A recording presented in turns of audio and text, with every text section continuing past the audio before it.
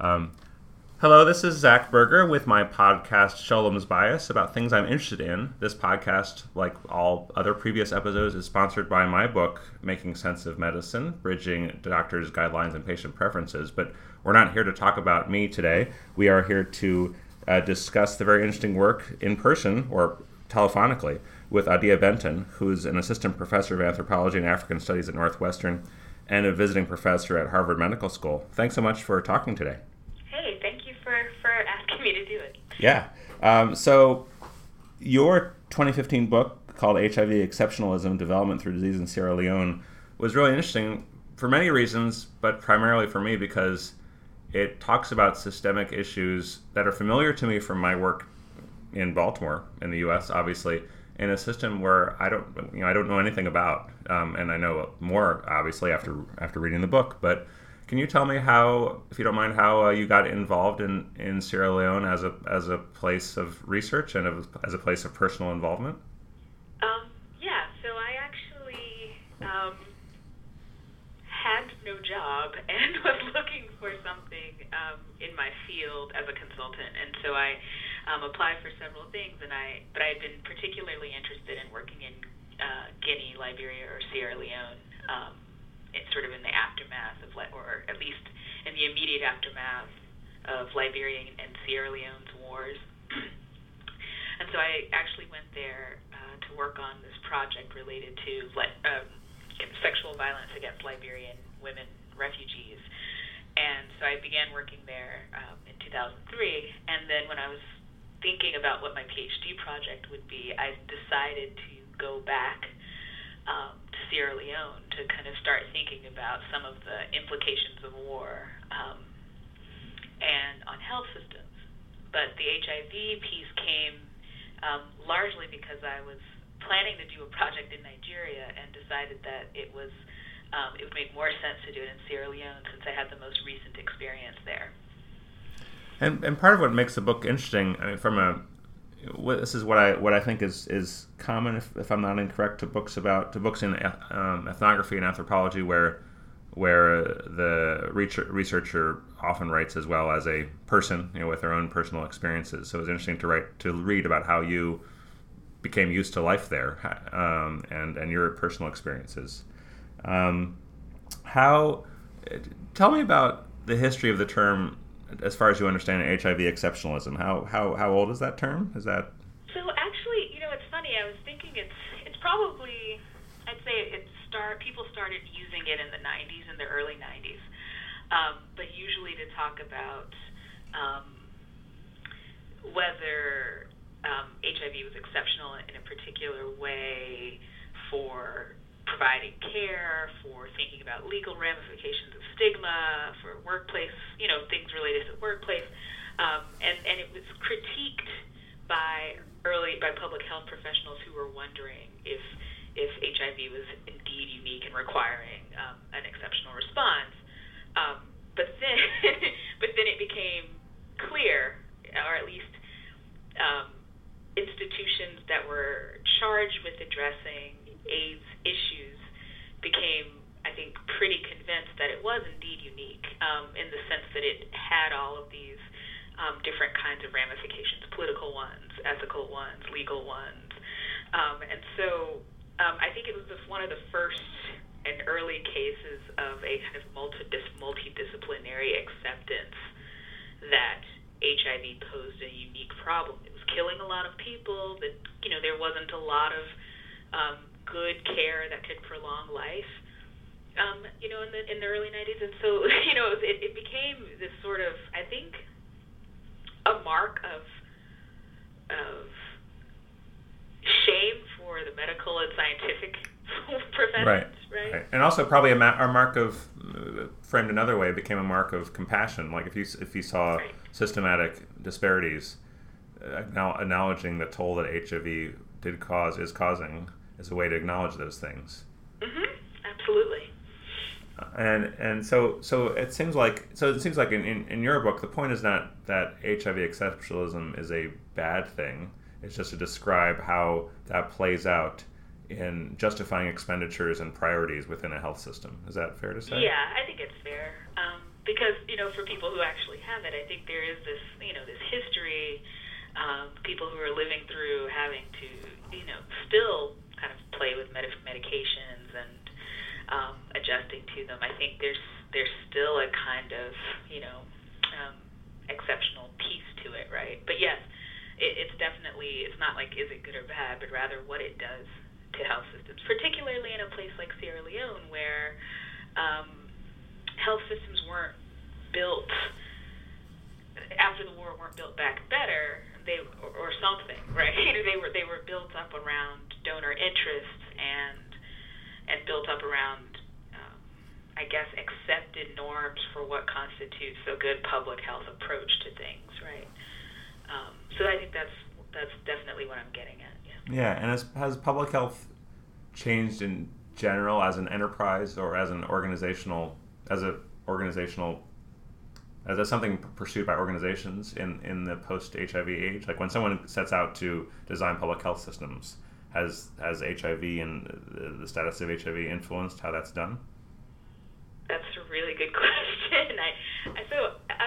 Right now I'm actually working on this, or a couple of books. I don't recommend doing that. Right. I noticed you're doing two at once. Does that mean what you're on the right hand and the left hand, or is that right? In the one in the morning, one in the evening.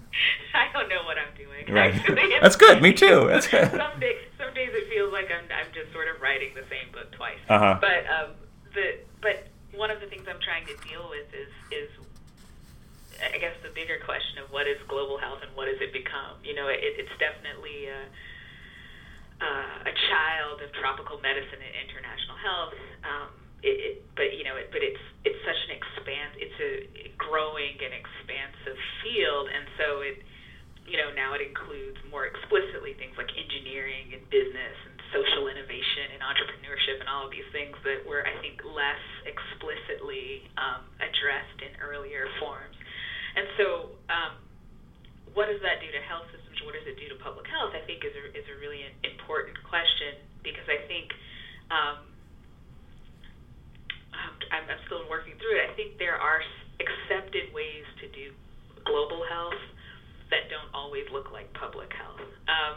It doesn't always look like a robust system. Mm-hmm. And so I think to some extent HIV affected that, because HIV was also HIV was an opportunity to experiment with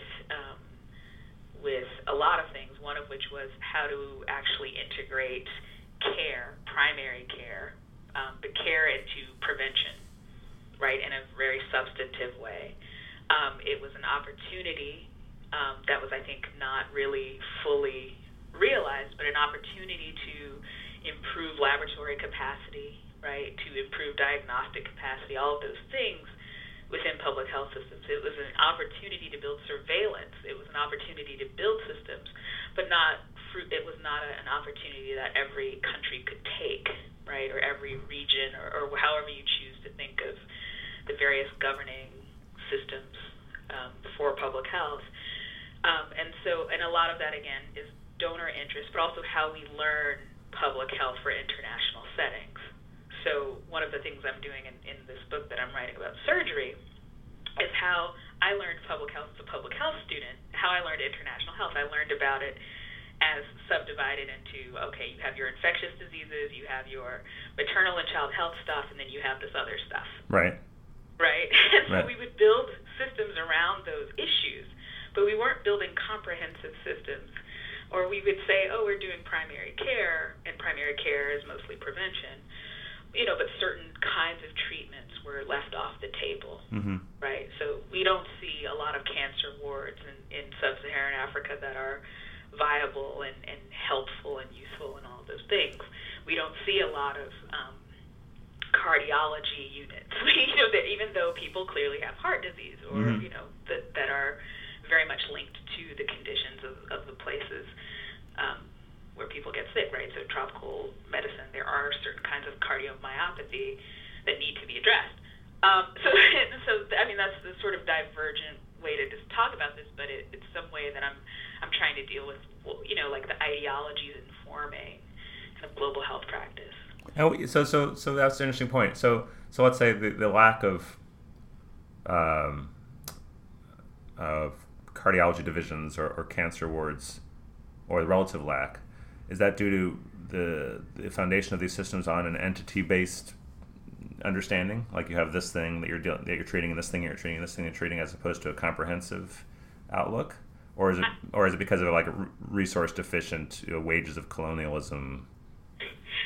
So it's a little bit of both, right? Which is, so it's I think it's definite. I think one kind of precipitated the other. One led to the other, which is, this is how we've accounted for what ails people in this place.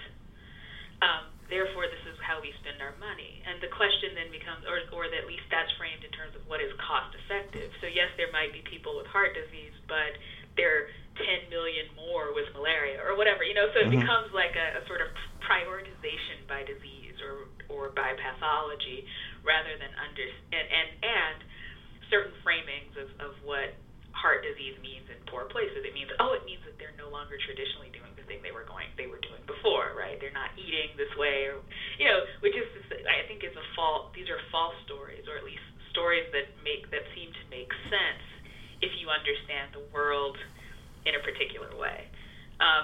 Tell me one of those stories. I don't know that story. So sometimes people. That story, it's the epidemiological transition. Right. I happen to have been talking to a person in my department where I'm visiting right now, and he's leading the charge and talking about non-communicable diseases in a different way. So that story has been people who are living in advanced societies. They have heart disease, they have diabetes, they have this, they have that, right? Right. And so, and as a particular country becomes more quote unquote developed, it becomes more susceptible to those kinds of diseases instead of, say, an infectious disease, which is probably why we're seeing fewer infectious disease physicians in places like Boston, right? Right. Even though people continue to have them, right? Which is, whatever, that's a longer story. But what that transition means is that it assumes that we need not look for diabetes in a place like Sierra Leone or Belize, even though Belize and places like Ghana do have high diabetes burden that may have nothing to do with natural transitions and evolutionary transitions, but may have something to do with the subsidies on weed or these conditions always existed, but people are living slightly longer, or a range of things, right? Or no one bothered to count them because we just don't know that they exist. Right. I remember the epidemiologic transition was one of the things I learned about as a graduate student, which turned out not to be as true as I was told it was. So, I mean, I think a lot of what you're writing about and thinking about seems to be about when you have various boxes that organize healthcare, like a disease box, and people tend to migrate to that box because there are appropriated resources. Mm-hmm. And what I find very interesting about the book is how people some people recognize that, like they were HIV positive, but they didn't necessarily want to see themselves as HIV positive primarily or solely. However, given the appropriate resources devoted to HIV, that became part of their self-definition and the system's definition. Absolutely, yes.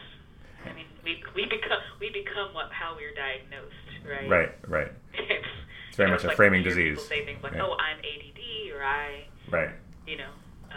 Yeah, I think that's certainly true. And is that? I wonder if there's a good or bad ways of doing that. I mean, I know you are looking, not judging. I would assume as a researcher that's part of your makeup. But I think in our American context, I feel like there's a lot of that framing, obviously, and there are a lot of ways in which my patients in Baltimore are understood very much in the context of diabetes or chronic pain or opiate use, and understanding them defined on that basis makes it difficult to understand them as whole people and to get integrated care for them. So I wonder, as you're writing two books on different but maybe overlapping topics, if you were to understand exceptionalism and framing, if you were to approach that in a maybe better a priori way, if you were to design a system, not that this is a task you're setting for yourself, how would you do it, or how would you Does that make sense at all? You mean how would I imagine this more comprehensive system? Yeah. Right? Oh gosh, yeah. It's funny that you say that. I have thought about it, and I'm not sure. Yeah. But there are people working on these things. I'm just, there are people who are very interested in health systems. There are people who are very interested in social medicine. Right. But why aren't their perspectives mainstream? I think that is an interesting thing, and I think, I struggle with it because I know that these things being diseases or conditions are, that's just how medicine and public health sees people, except public health sees populations and medicine sees individuals, supposedly, but often linked to this sort of population-based idea of what people are. Right. And so, is it possible for these disciplines to re-see, to see differently? I think so. Part of part of the reason for critique, or one of the good things about critique, is that it raises these questions in ways that allows people who are experts in this to rethink. And so I do see, I guess what I'm saying is that I see people who do social medicine, I see people who do sort of critical public health rethinking and reframing these issues. Now, what does it take to challenge orthodoxy? What does it take to challenge ideology? I think is a bigger question. Like, what kinds of revolutions are possible? Yeah. So, right. It's very electorally relevant these days, I think. Right. Yeah. So we see people kind of challenging the Affordable Care Act and kind of imagining different ways of paying for services. We see people setting up, community health programs that look very much like something from the 60s or 70s. Right. That talk about food and food security. And so I think there are sort of many subversions. But how do you get that? I don't know how it's possible to realize that on a macro scale. But I do know that there are these subtle challenges occurring because of how people are opening up these systems to critique. So it's hard for me to say what is the ideal way, because we haven't seen that, right? Or we've gotten glimpses through certain kinds of socialist forms of care, right? But we haven't really, I think, really nailed it. And I do think that there are entities addressing it, but I don't think it's hit the sort of large scale that we want for people, right? Right, and part of it is I think there are, awful acute things that happen, right? So you're going to lurch from one exceptionalism to another because, HIV obviously still a bad thing, but incidence, hopefully this is correct, incidence has decreased in most places, mm-hmm. But now Ebola is more of a thing than it was in the 1980s or 90s, right? So now I imagine there's probably Ebola exceptionalism too, right? At this. Yeah, it's interesting that you mentioned that, because I gave a talk. It must have been last fall, and Paul Farmer, who's a colleague of mine, he said, hey, I've just been back to, I think he was either in Liberia or Sierra Leone, and he said, hey, we want to follow all these patients who've had Ebola to make sure, to find out what kinds of, what the lingering effects are, right? Because they discovered that there were these neurological and ophthalmological effects. Uh-huh. And so he said he proposed this to some doctors, some of his colleagues, and they said, well, we think that's important, but we don't want to have Ebola exceptionalism. It's so interesting. And I thought, well, this is great, but one of the problems this is not Ebola exceptionalism. This is actually filling in the gaps that never got filled in right. Scientific literature. I think you call that healthcare, really. Right. So. This is the clinical literature that failed over the past 20 years, because certainly all of these survivors are amenable to, or at least some of them had some kind of after effects that were not fully explored prior to this outbreak. Now that we have such a large number, it behooves us to know, because it means that we need to think through what the appropriate kind of care was. It wasn't even until this outbreak that care was actually a central component for Ebola. Like, a lot of it was about containment. Right. That's so interesting. Right. It was about stopping transmission and infection, and not really what happens to the person that has Ebola.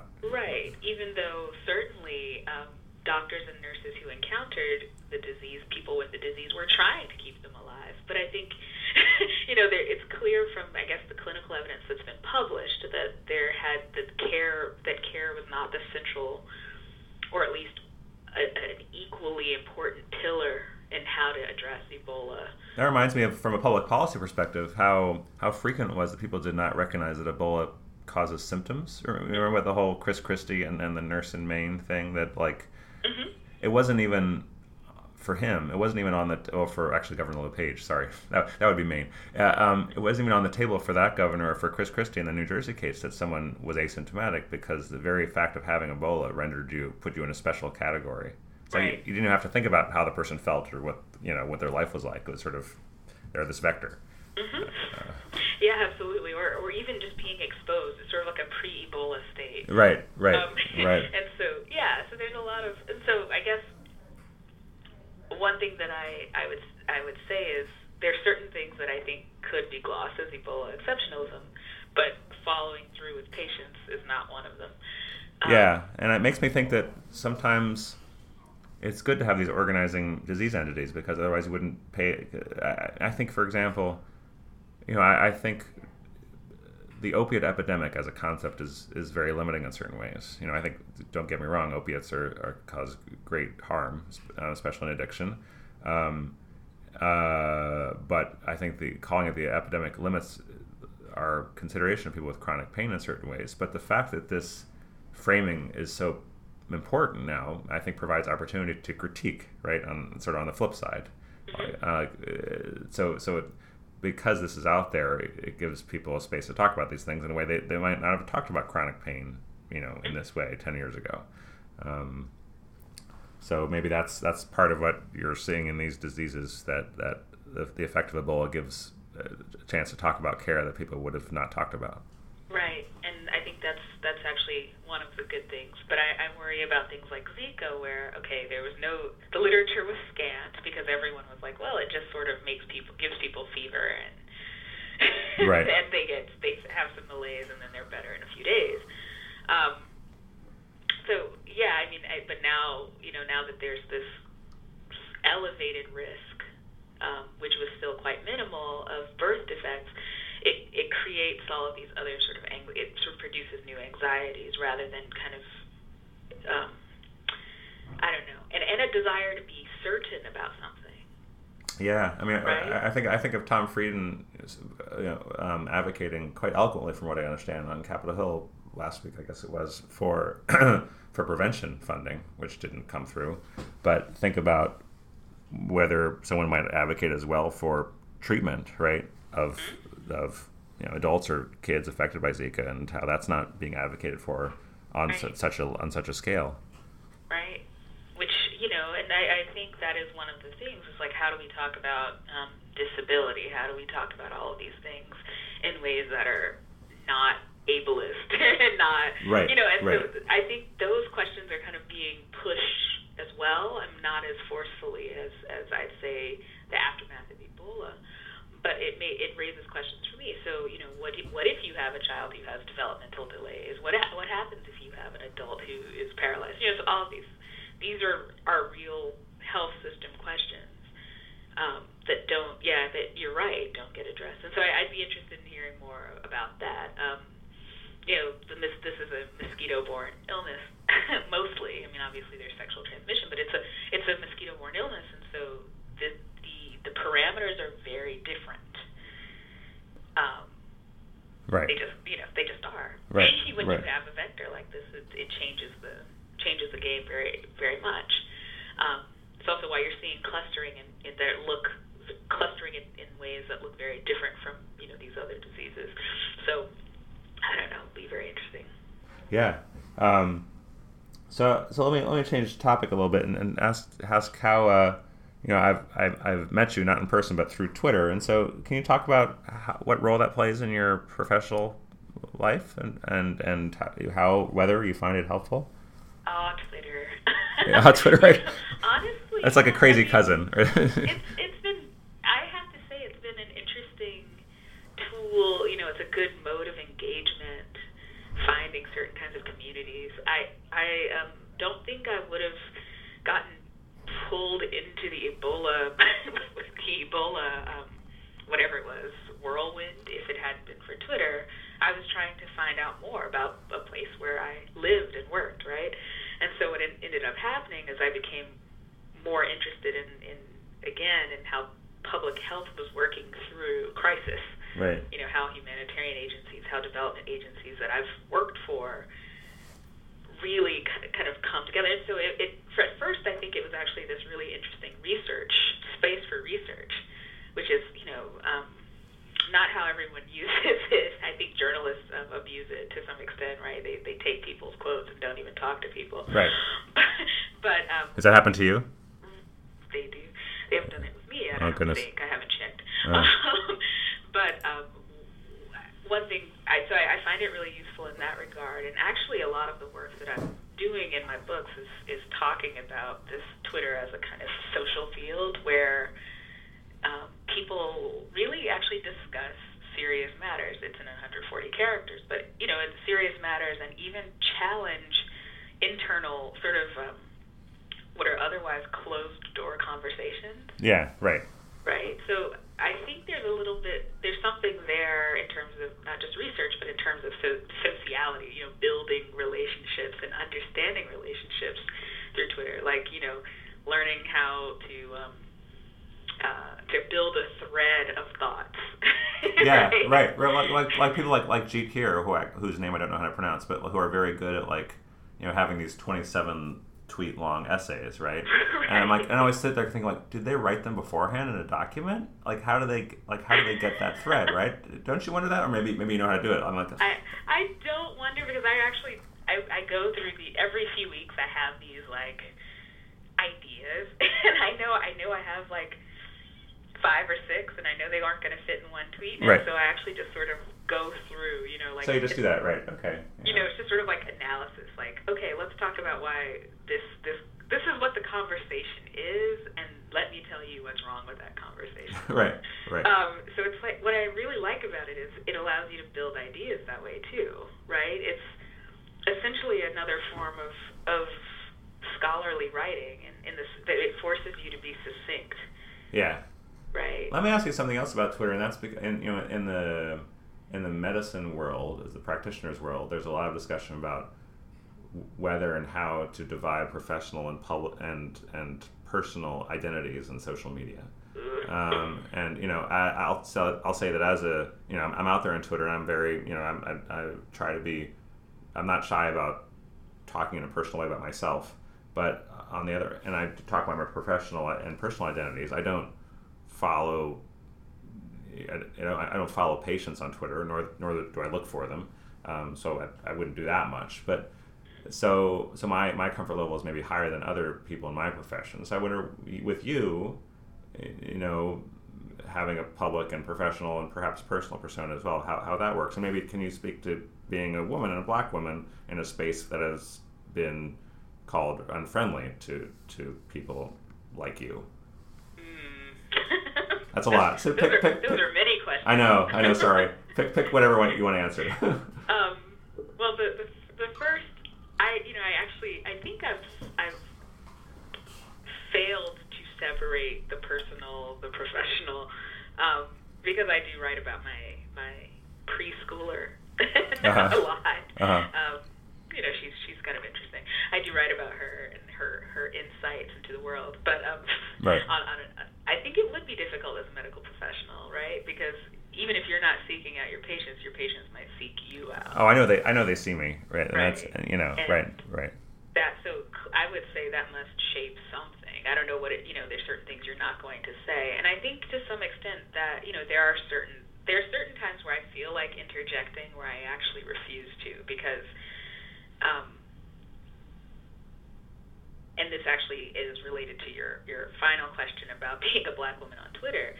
Because of how I'm positioned socially, there are certain, I think, threats to credibility. And I'll explain what I mean. So I don't know if you've ever, do you follow Tressie MC on Twitter? She actually she's written formal, scholarly work about, she actually uses her Twitter account as data because she has something like 20,000 followers. Oh, I think I know the name. I don't think I follow her, but I think I know who that is. Yeah. But she's very good. She's a digital sociologist, so she actually uses her Twitter account to talk. Because at some point, women were talking about universally, like if someone wanted to take them down, they would sort of they would actually be threatened sexually. Right. That's the first.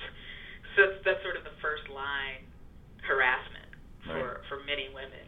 But she said, "Oh, that's interesting because I don't get any sexual threats. What I get are threats to my professional, my professional identity. So people want to call my university and get me fired. People want to. Oh, interesting. Or they'll position themselves as experts, as lay experts, so to speak, or challenge, every fact and every bit of knowledge. And so I think where I might be particularly vulnerable is professionally, right? So the sexual threats and harassment won't come, but the other ones that challenge like what I know and where I'm institutionally positioned and all of those things become the source of threat, the source of danger. And so it's not to say that I don't say provocative things or I don't challenge various kinds of orthodoxies, but I'm careful about which kinds of things that I say might spark those kinds of responses. So I'm at least, I won't say I'm super careful, but I'm aware. Yeah. About how I present myself on certain kinds of professional/personal issues. Yeah. No, that makes perfect sense. Well, I could talk to you for a long time, but I'd like to, I want to let you get back to your 2 books and the preschooler and all the other things you're doing. So thank you so much for Adia Benton for talking to me. And if you're ever in Baltimore, please drop a line. Love to hear you speak. Oh, sure. That would be great. All right. Thanks for your time. Bye. Bye.